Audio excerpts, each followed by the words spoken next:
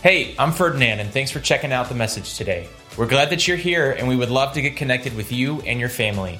One easy way you can do that is to text River Connect to 97000. You can also visit our website at theriverchurch.cc to learn more about us and upcoming events. Lastly, if you would like to give to the River Church today, you can text the amount you want to give to 84321, or you can head to our website and click the Give tab at the top of the page. Thanks again for joining us, and we hope you enjoyed today's message. For our veterans, obviously Veterans Day being this last week, we just want to honor you and thank you for your service. I don't normally do this, but if you served in any branch of military, if you could just take a minute, I don't want to make you feel uncomfortable, but if you would just stand so we can honor you and thank you for your service. Just a huge gratitude to these men and women who served for our country. Go ahead and have a seat. Thanks for being here this morning. We recognize the service and the work that you have done in that aspect. So if you have your Bibles, go ahead and open to, if you will, Matthew chapter 6. We have been in our series, the Sermon on the Mount, walking through Jesus' teaching. Before we get into it, I want to ask you guys a question. How many of you like to watch the Super Bowl commercials? Like, you don't really care about the game so much, but you are cued in when it comes commercial time, right? Like, you don't know what team's playing, but when it's commercial time, you're watching those. That's me. I love the Super Bowl commercials. Some are good, some are not so good. And you can critique, and it's a whole thing to just watch the Super Bowl commercials. Well, in 2011, there was a fantastic commercial that was played. And it was for a product, and this actually was one of the first commercials that relaunched their product, right? And it became, there's a lot of different things afterwards that they made commercials for and advertisements for. But the one that really kind of stuck in my mind was this scene that plays out. There are these young college athletes playing football in a park, probably. And it had probably rained because there's mud puddles in the kind of like the backyard football game, right? And so the hike is given, and they're getting ready to throw it, and they're in the midst of these young college athletes is a sweet old lady, confused, walking around, not sure where to go or what to do. There's even a scene where this sweet old lady is tackled to the ground and is covered in mud. And you're like, what in the world? Of course, this nice old lady is Betty White. And she walks into the huddle, and there's a banter between the quarterback and her about, like, hey, man, get your head in the game. And, of course, I think it's Betty White's sideline. A lady comes in, gives them a Snickers bar. She eats it, and then, of course, she turns into this young athletic man who's back in the game again, right?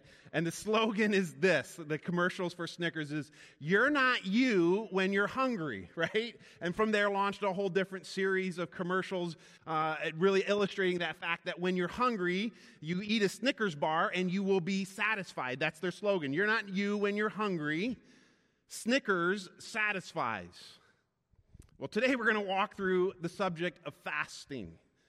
Right? What it means and how it can be important for us as believers. And there's a lot of correlation, really, as we understand biblical fasting to that commercial. See, the reality is, when we speak of it in the physical terms, sure, Snickers might be the answer.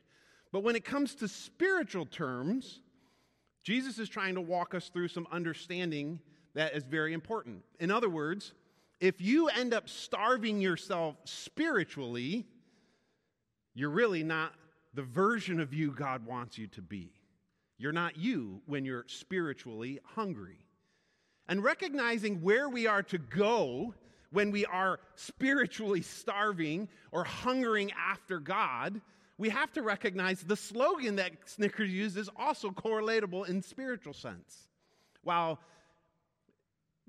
Snickers might satisfy your hunger immediately, we could also say very clearly in the spiritual sense, God satisfies, period, for all the things in our life that matter. And so we're going to walk through this subject in Matthew chapter 6, beginning in verse, I believe it's 16, verse 16. This is really where we're going to start looking at what Jesus teaches in these short few verses about what fasting might do for us, what it might mean for us, and really how we apply it to our lives as believers seeking after Him, knowing that He, in fact, is the one that satisfies. So let's read Matthew chapter 6, beginning in verse 16. He says this, "And when you fast, do not look gloomy like the hypocrites, for they disfigure their faces that their fasting may be seen by others. Truly, I say to you, they have, in fact, received their reward. But when you fast, anoint your head and wash your face, that your fasting may not be seen by others, but by your Father who is in secret.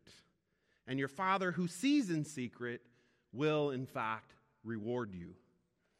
One of the things we've seen in the prior weeks as we walk through the Sermon on the Mount is this language that Jesus uses here. It's actually similar in correlation to two other aspects of our walk as believers that we need to pay attention to. In chapter 6, verse 2, Jesus talks about giving to the poor or almsgiving, and he uses the very same verbiage and language here. He says in verse 2, "Thus when you give to the needy, sound no trumpet before you, as the hypocrites do in the synagogue and in the streets, that they may be praised by others." So in our aspect of giving, Jesus uses this same similar language. Also, when it comes to prayer in verse 5 of chapter 6, "And when you pray, you must not be like the hypocrites, for they love to stand and pray in the synagogue and at the street corners, that they may be seen by others." And of course, the response to that is, "Truly, I say to you, they have received their reward." And so we see these three elements of conduct, Christian conduct, that are laid out by Jesus for us to understand and apply to our life. I love how Martin Lloyd-Jones does it. He explains it in this capacity as he's walking through these three elements here. He says the first aspect, if I can just, in his commentary on this, the first aspect, the aspect of almsgiving or giving to the poor, he says is an aspect of our conduct in our lives that we can do good to others. Then as it concerns the aspect of prayer, he says this is an aspect of how we conduct ourselves in our relationship with God. And then when it comes to fasting, he says this deals with and is presenting the question of personal discipline in our spiritual life. Some of the ways he says it is like this, much more simpler terms. I have contact with men and women. That is how we give to other people, our conduct when it is related to other people. I have contact with God, this aspect of prayer and how it affects our relationship with God. And when it comes to fasting, he uses these terms, I have contact with myself, and how internally and how we deal with ourselves in this aspect of fasting in our relationship with God. Another way to might say it is Jesus is teaching us how I deal with others, how I deal with God, and how I deal with myself. And this is an interesting dynamic to walk through as we walk through and try to understand what Jesus is teaching us when it comes to fasting. Let's just be real. Fasting isn't one of those things we've really taught well in the church. We can just acknowledge that right up in the front. There's a lot that's misunderstood in regards to fasting. So before we actually get into and dive into this aspect of fasting, what it means for us, how we are to apply it in our lives, let's go to the Lord in prayer, and we'll dive into it from there. Heavenly Father, Lord, I just pray that you would lead me in your spirit. Lord, help me to articulate your passage, your words, in a way that is honorable and meaningful to you. Lord, help us, individuals, hear you. Have the Spirit move in us and help us see things that we need to see, Lord, that your Spirit will guide us in. We ask these things in Jesus' holy name. Amen. All right. So one of the questions as we walk through this, as we consider the subject of fasting, is what in fact is fasting. Now listen, if you Google fasting, you're going to get bombarded with a whole plethora of information. Let me just share some of the things I learned. I didn't even know this until I looked this up. Apparently, when it comes to fasting, there are there's a lot of different kinds of fasting. A TRF, do you know what that is? Have you ever heard of that? I didn't hear of it before. This is what they call a time-restricted fasting. You pick a period of anywhere between 3 to 12 hours in a day in which you will eat and then fast for the remainder till that next time the next day. This is a TRF, or a time-restricted fasting. They have I'm not sure if I'm pronouncing this right, a circadian fast, which means you're eating a lot of your calories at the beginning, and as you wane towards the end of the day, you stop eating until the next period in the next day. It kind of follows the rhythmic cycles of the sun and the moon, apparently. Another version of fasting is what they call a 16-8 ratio fasting. You fast for 16 hours, and then you consume all the calories you will need or desire within an 8-hour period. I could get along with that. I think I could do that. An ADF fasting, which is an alternate day fasting, which means you're eating one day and fasting the whole next day. That's another type of fasting. And you have different hour fasts, anywhere from a 12-hour to a 36-hour fast, where you just don't eat anything or consume any calories within a certain period of time, from 12 hours, 24 hours, to 36 hours. There's a lot involved in fasting. A 5-2 fast. This is a periodic fast that you eat normally for 5 days, then you follow some version of a fast for the next 2 days. So you set up your cycles according to that. So it's within a week. You eat for 5 days, and then you have some kind of a fast for the 2 remaining days in the week. There's a thing called the dirty fast. Have you ever heard of this before? This is weird. I was like, whoa, what is this? A dirty fast, there's really no set definition of a dirty fast. It basically means you have some form of calories during a designated fast. So it's like fasting, but you're cheating on the fast. It's a dirty fast, I guess. That's what they call it. It's incredible. So as you start to look at Google and you start to research fasting, you find out real quickly there's a whole different idea of what fasting is to the world. And as you start to examine why people walk through these fasting, you see that there are a lot of benefits that they are claimed to be attached to these. Most of that being, for diet purposes, losing weight. That's one of the biggest reasons people go on a fast. But there are some other reasons, other health reasons. I was looking at some of the reasons people go on a fast. Apparently, it can help brain health. That's a thing. It can help with diabetic issues, diabetic health. This helps. There's a metabolic health that it can help you with. It helps reduce inflammation. It can help reduce blood pressure. Now, I am not any kind of a medical person, but this was written several times, so I put it in here. It helps reduce blood lipid levels. I have no idea what that means, but apparently this is an aspect of fasting. It can help improve your sleep. It is often used in a physical exercise routine for bodybuilders because it helps apparently retain muscle. So you look at this and you start researching fasting, you're like, well, what in the world is Jesus speaking about fasting for in here? What's the correlation? Why is Jesus telling us? What is, in fact, biblical fasting? As we walk through this, one of the things I can tell you for certain that it is not. And I think if I identify what it is not, it'll be much easier to walk through what it is. Let me share with you 4 things that I have identified biblical fasting is not. First, it is not a popular fad you keep up with in order to do the next Christian thing. It's not a fad. It's not something you do to try to keep up with the next biblical Christian thing to do. Oftentimes we see this fad in the world as a fad, or this fasting is a fad. It's used as a method to the next health option. It is not a fad you do to keep up with the next popular Christian thing. That's not what it is.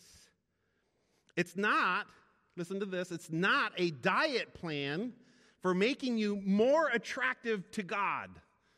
It's important to hear that. Fasting is not a diet plan that makes you more attractive to God. That's not what it is. Though there may be some physical benefits in walking through fast, God is not, and Jesus is not instructing us to walk through fast so we become more attractive to Him. It's not what fasting is. It is not a fitness program that makes you able to keep up with the physical demands of pursuing God. Do you hear what I said there? It says it's not a physical fitness program that makes you able to keep up with the demands of pursuing God. Though there may be, in fact, you might feel better, you might feel more energetic, and all of these things. This is not biblical fasting. You don't do those things so that you are able to keep up with God's demands. That's not what fasting is. I'm going to say this, and this may offend some people, and I'm not trying to hurt anybody's feeling. It's not another step in our self-help Christianity or Christian fitness process for our genie bottle prayers to be answered. Let me say that again because there was a lot packed into that phrase. It's not another step in our self-help Christian fitness process for our genie bottle prayers to be answered. What am I saying when I say that? What fasting is not is another step in the process of praying where, man, my normal prayers didn't answer, so now I'll fast, and that will make my genie come out and answer my prayers for me. It's not what fasting is. We don't walk through those things as the elements to why we fast. So what does biblical fasting look like? I have a definition as I've studied this that I think makes a lot of sense for me. It goes like this. Fasting is the denying of the physical to seek the spiritual. It is rooted in hungering and thirsting after the spiritual in the same manner we do the physical. We are depriving the physical need to emphasize the spiritual need. Let me walk through that again. It's really simple. Fasting is the denying of the physical to seek the spiritual. As we go back to that commercial, we recognize, all of us do, the reason that commercial was so popular is because we understand what happens to us when we're hungry or when we're thirsty. It becomes the priority. When you're hungry, you can't think of anything else. You can't play a football game. You can't focus on the drive you're in. You turn into some kind of a diva. It doesn't matter what you're doing. When you're hungry, your mind focuses, hey, man, I'm really hungry. I got to get something in my stomach. You get weak. You get faint. If you're thirsty, it's the same thing. Oh, man, I need something to drink. And physically, we often recognize that when we're hungry or when we're thirsty, we need to deal with it, and we need to deal with it right away. This is a natural human response to hunger and thirst. When we walk through fasting, what Jesus is trying to point us to is a spiritual aspect of, do we hunger and thirst after God in a spiritual manner the same way we would pursue and seek and find our physical nourishment? Do we actually look to God to satisfy the things in our life that we need God to satisfy? So how does God satisfy? This is a question as I was walking through this. How does God satisfy? There are many ways that I see that God satisfies. In fact, earlier in the Sermon on the Mount, in the Beatitudes, Jesus even says this in verse 6 of chapter 5, "Blessed are those who hunger and thirst for righteousness, for they shall be satisfied." Jesus is teaching this aspect of where we actually get our satisfaction from. So how does God satisfy? I'm going to walk you through. There are many Old Testament passages that teach on fasting, that illustrate fasting. I'm going to share the story with you, but there's a profound amount of texts in the book of Psalms. So I want to share the story that's in the Old Testament, and I'm going to read a Psalms that closely correlates to that text. And I want you to see that even in the Psalms, they sang about the things that how God satisfied.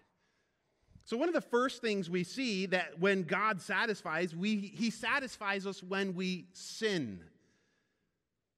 When we sin, how do we deal with our sin? God gives us an answer, a satisfactory answer that actually deals with the problem of sin. We see this laid out when Moses, many of you might be familiar with this, after they had come out of Egypt and Moses was in Mount Sinai, he came down and there was rebellion happening in the camp.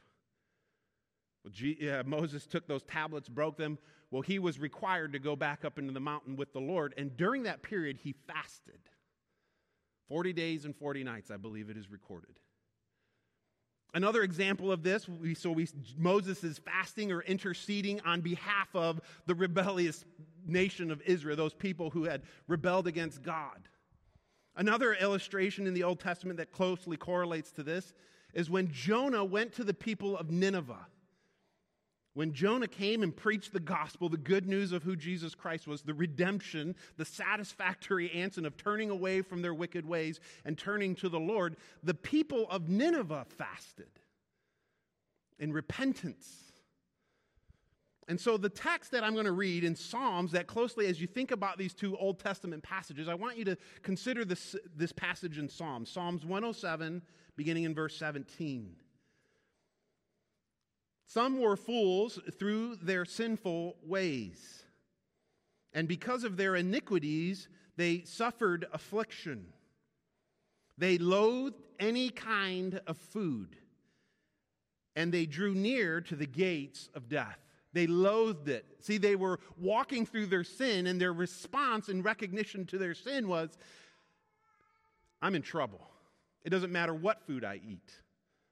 I'm in trouble. I am in desperate trouble. I am walking towards death itself.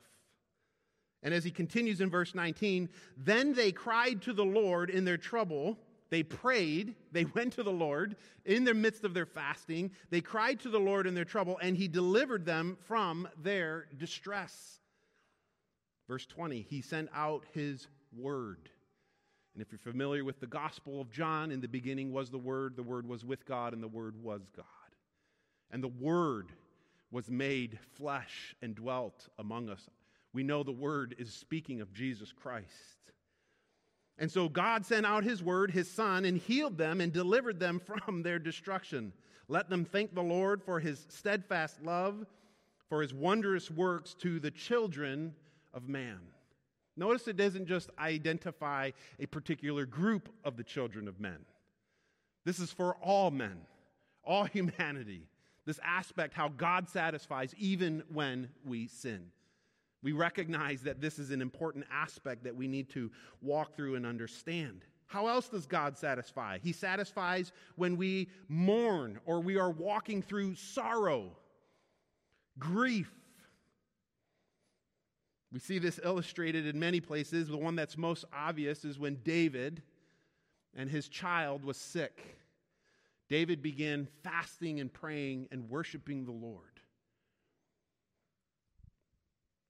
His child was sick, and he was pleading with the Lord and walking through the grief of losing a child. I mean, sorrow, deep, deep sorrow. And his response was, I'm going to go to where I know I can be satisfied. Psalms 109, verses 21 says this, but you, O my Lord, deal on my behalf for your name's sake. Because your steadfast love is good, deliver me. For I am poor and needy, and my heart is stricken within me.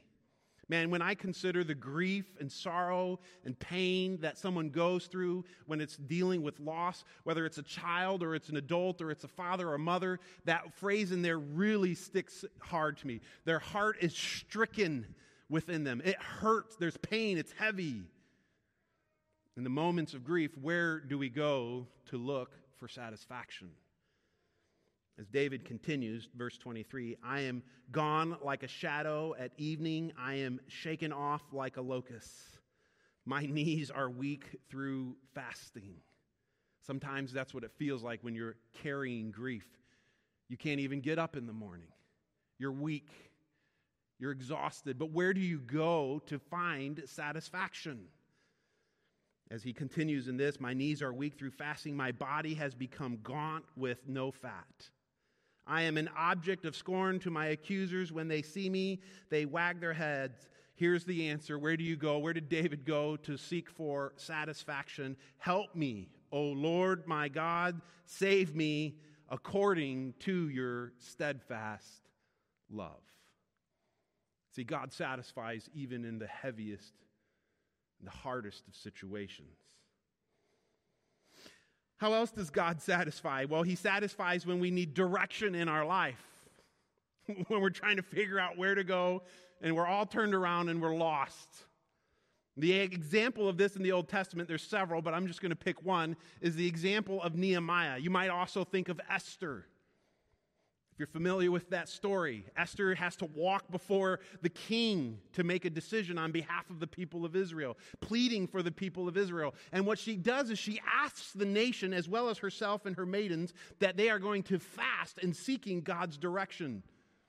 Nehemiah is the same way. When Nehemiah hears the circumstances of what's happening to the remnant in Jerusalem, he immediately falls down and begins mourning and fasting, seeking God's direction on how to save or help the people of Israel. And later we know in the story of Nehemiah, he goes to the king and requests money or finances to rebuild this wall of Jerusalem.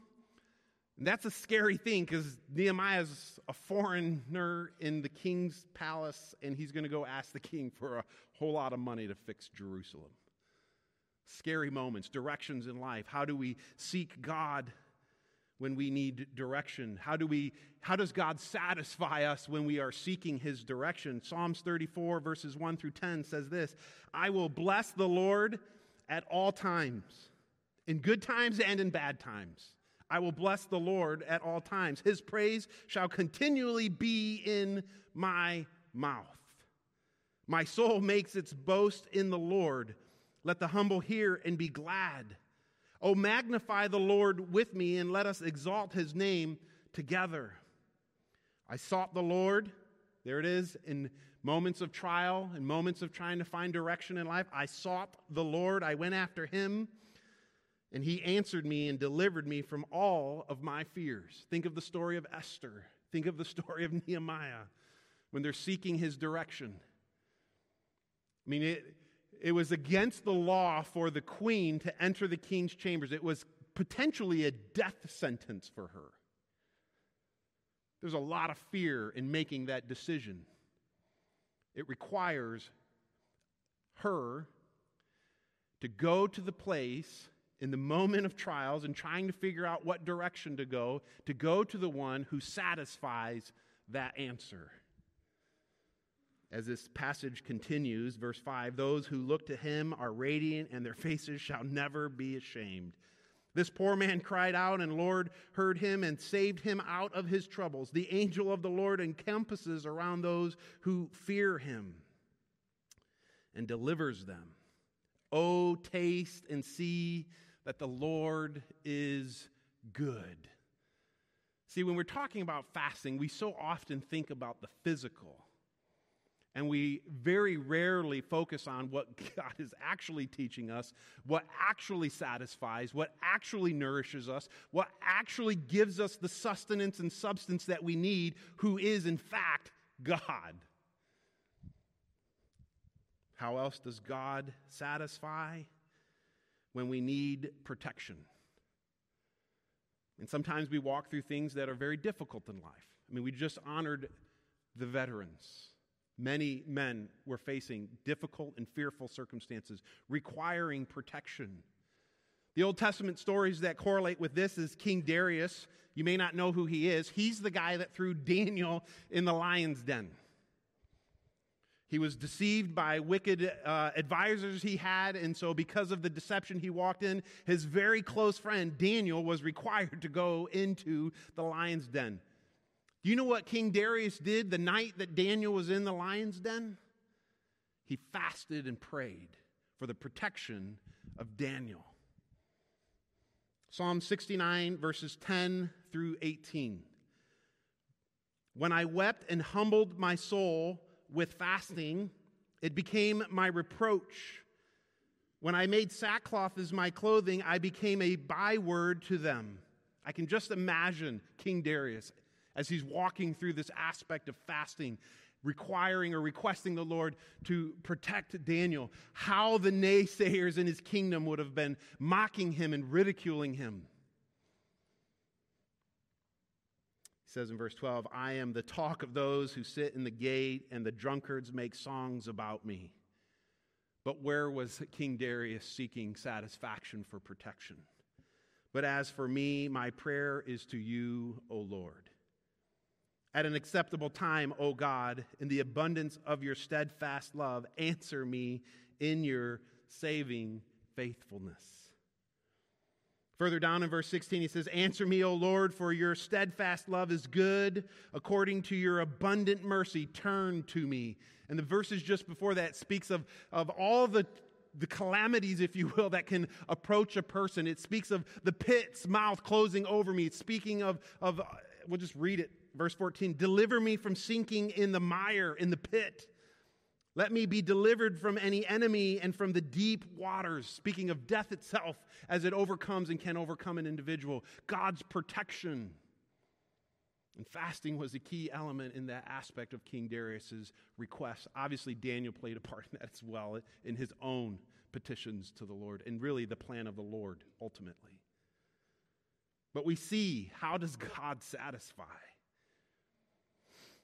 The other aspects that we see that God satisfies is when we are and truly are physically and spiritually hungry.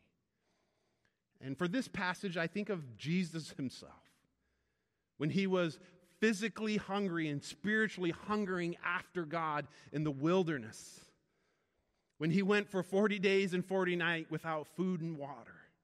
And of course, we know the story there. The devil comes to him when he is physically weak and tries to tempt him. This is just before Jesus is launching, if you will, his ministry for those three and a half years. Jesus was seeking God in his fasting. Psalm 63:1, I think, does a great job in illustrating what Jesus may have felt or even may have thought of as he was in the wilderness. O God, you are my God. Earnestly I seek you. My soul thirsts for you. My flesh faints for you, as in a dry and weary land where there is no water. So I have looked upon you in the sanctuary, beholding your power and glory, because your steadfast love is better than life itself. My lips will praise you, so I will bless you as long as I live. In your name I will lift up my hands. My soul will be satisfied, as with fat and rich foods. My mouth will praise you with joyful lips. When I remember you upon my bed and meditate on you in the watches of the night, for you have been my help. And in the shadow of your wings I will sing for joy. My soul clings to you. Your right hand upholds me. You see, when we talk about fasting, it's not so much as about the physical food and water that we drink. Biblical fasting is this idea of denying the physical and pursuing the spiritual. And all these examples that we've walked through, even in the Old Testament, even in the Psalms, we see the priority. Who, in fact, are they seeking to satisfy their need? And every single time, in every single instance, it points to God. It points to God. And so the following question that soon follows this is when we understand, hey, Scripture teaches emphatically where we are to go to get the satisfaction of our soul. It is, in fact, God. The next question that comes to my mind is, how desperately do we actually seek after God? How desperately are we actually seeking God in our life? If we miss a meal, we start to get hungry. I'm not trying to minimize anybody's situation, but for the most part in America, it's really not hard to go get food. If you're hungry or thirsty, you can figure out to some degree how to sustain yourself, and you can have it fairly quickly. As a general rule in America, we are a very blessed people in this capacity. But when it comes to spiritual things, When it comes to the spiritual, the desperately seeking of God, man, I'm so hungry for the things of God. I'm so hungry for His righteousness in my life. I'm so hungry for His holiness in my life. Do we actually treat it in the same way we would treat our physical hunger? Ouch. The direction, His will in our life. Do we hunger after knowing what is pleasing to God, what is His favor in our life? And we're willing to give up, if you will, just a little bit of physical nourishment to understand and go after the spiritual nourishment of who God is in our life. That's a tough one, even for me. Like, I'm looking at that and I go, oh man, so often when I'm hungry, I go grab a cheeseburger. But when I'm spiritually hungry or spiritually starving, is my first response to go to the Lord and seek Him and go after Him who satisfies? Do we actually hunger after the things of God? Do we hunger after His favor? Do we ourselves desperately desire His will in our life or His favor in our life more than we would desire a cheeseburger or a glass of water? Proverbs 8:32 through 36 says this, "And now, O sons, listen to me. Blessed are those who keep my ways. Hear instruction and be wise, and do not neglect it. Blessed is the one who listens to me." When we're looking for His will, His favor in His life, are we listening to God, watching daily at my gates, waiting beside my doors? For whoever finds me finds life and obtains favor. Are we looking for God's favor in our life? Do we diligently, desperately hunger after it? Do we desperately hunger after His presence in our life? Do we hunger after His presence? Do we desire God's presence the same way we desire our next meal? Do we desire His presence in the same way after you run a mile or 2 miles or whatever length you can run and your thirst is quenching and you need a drink of water? Do we thirst after God's presence in the same way? Do we hunger and thirst after His presence in our life? Like, hey, God, I can't do this without you. I need you. I need your presence in my life in every single aspect of my life. Whether it's dealing with grief and sorrow, whether it's dealing with uncertainty or anxiety, whether it's dealing with sin, every single element. Lord, I need you in my life. I'm hungering and thirsting and desperately seeking after you. I need you. Do we seek after His holiness, walking in repentance? Do we seek after it? Do we diligently pursue it? Joel, when in the book of Joel, this is not a common book that a lot of pastors preach from, but Israel is repenting or walking through repentance. In Joel chapter 2, verses 12, he says this, "Yet even now declares the Lord, return to me with all of your heart, with fasting, with weeping, and with mourning, and rend or tear your hearts, not your garments." This aspect of putting on a show for other people. You're not making yourself look humble for the purpose of other people. You're tearing your heart, you're rendering your heart because you're walking in genuine, true humility before a holy, righteous God. Render your hearts and not your garments. Return to the Lord your God, for He is gracious and merciful, slow to anger, and abounding, again, in steadfast love. And He relents over disaster. Psalms 30, verse 5, "For His anger is but for a moment, and His favor is for a lifetime. Weeping may tarry for the night, but joy comes with the morning." Do we desperately seek after God? Are we seeking Him as our satisfaction in our life? For whatever area in our life that we're walking through, are we seeking after Him? Are we seeking after the healing power of God in our life? If you came here today and you're like, man, you're talking about fasting, I don't even know who God is. Well, let me tell you, you don't know who Jesus is. That's where it starts.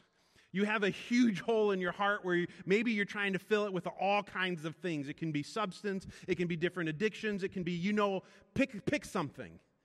You know what it is in your life. You're trying to fill a giant hole in your heart with something else. It could be money. It could be your career.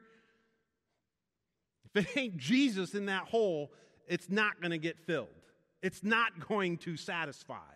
There are many people that can testify to that. So if you don't know Jesus, I want to encourage you, the very first part you look for satisfaction is in the person of Jesus, in salvation, knowing who he is, working on that relationship and developing it. But there are other avenues in our life where I want to challenge you, the church. Are we seeking after God's healing power, first and foremost in ourself? That's the gospel in our relationship with Jesus. But are we seeking God's healing power in our families, in our marriages, in our community, in our churches? You know, when you walk through this aspect of fasting and you look at the examples laid out both by Nehemiah and Daniel, when they recognized their nation, if you will, in trouble, they went to the only person that could satisfy their concerns. They went to God. And they did it in prayer and fasting and worship. Now, I want you to understand and think through this. These are one people of a nation. One man made a huge difference in the entire nation of Israel, in the person of Daniel as well as in the person of Nehemiah. When it comes to our marriages, our families, our communities, our church, do we believe that when we go to the Lord in prayer and fasting, that we can make a difference? You see, when we walk through this element of seeking God's healing, what we're really trying to tell God when we walk through this aspect of fasting in our life, we're saying to God, God, I am more hungry for you to work in my life, in my family's life, in my marriage, in my kids' life. I'm more hungry for you to do something than I am for food. Wow. We're trying to tell God how serious the spiritual matters way more than the physical. We are desperately calling out to him in moments of needing direction, in moments of dealing with sin, in moments of crisis where we need protection. We're recognizing, man, there's only one person, one being that satisfies, and that's God. Matthew 5:6 says this, "Blessed are those who hunger and thirst for righteousness, for they shall be satisfied." This is the very beginning of the Sermon on the Mount. And when you walk through fasting and when you really look at what Jesus is teaching us as he's walking us through these elements of conduct that we, the church, deal with. It doesn't say if you fast. It says when you fast. Just like it says when you give or when you pray. This is an element in our life that we have to take serious, and what we're really walking through is not whether or not we abstain from a certain amount of food for a certain amount of time, so much as it is our internal spiritual desire to hunger and thirst after the things of God. What priority does that take in our life? Maybe you're the one here that will save and change the way your family dynamics occur because you are seeking the one who satisfies.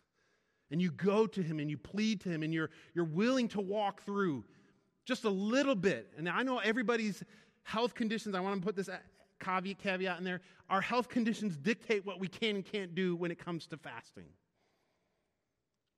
But when we walk through fasting, are we really seeking and pursuing God and seeking his satisfaction in our life and purpose in our life? Do we hunger after that? Or is it really a byproduct after a circumstance occurs? Then we go. As we walk through this and we look at those who hunger and thirst after God, his righteousness, his purpose, his holiness, his will, we recognize that there's only one person, one being who satisfies. So if you're here today and you don't know the Lord, I want to point you to who Jesus is. Maybe you've been searching your whole life. You've tried everything that the world's offered. And every single opportunity the world's played out, you've walked in it.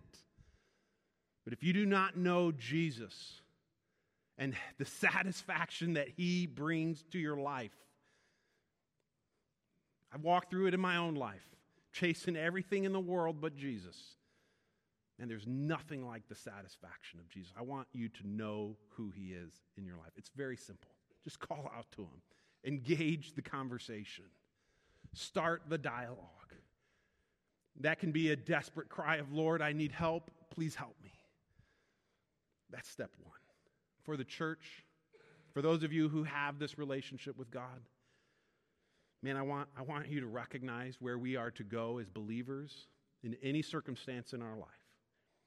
Whether we're dealing with sin as believers in our life, there's only one place we can go to deal with it. To deal with it in a satisfactory manner. And that is Jesus and God. When we're looking for direction in our life, there's only one place to go that you're going to really, truly get the wisdom and the counsel that satisfies. That's God.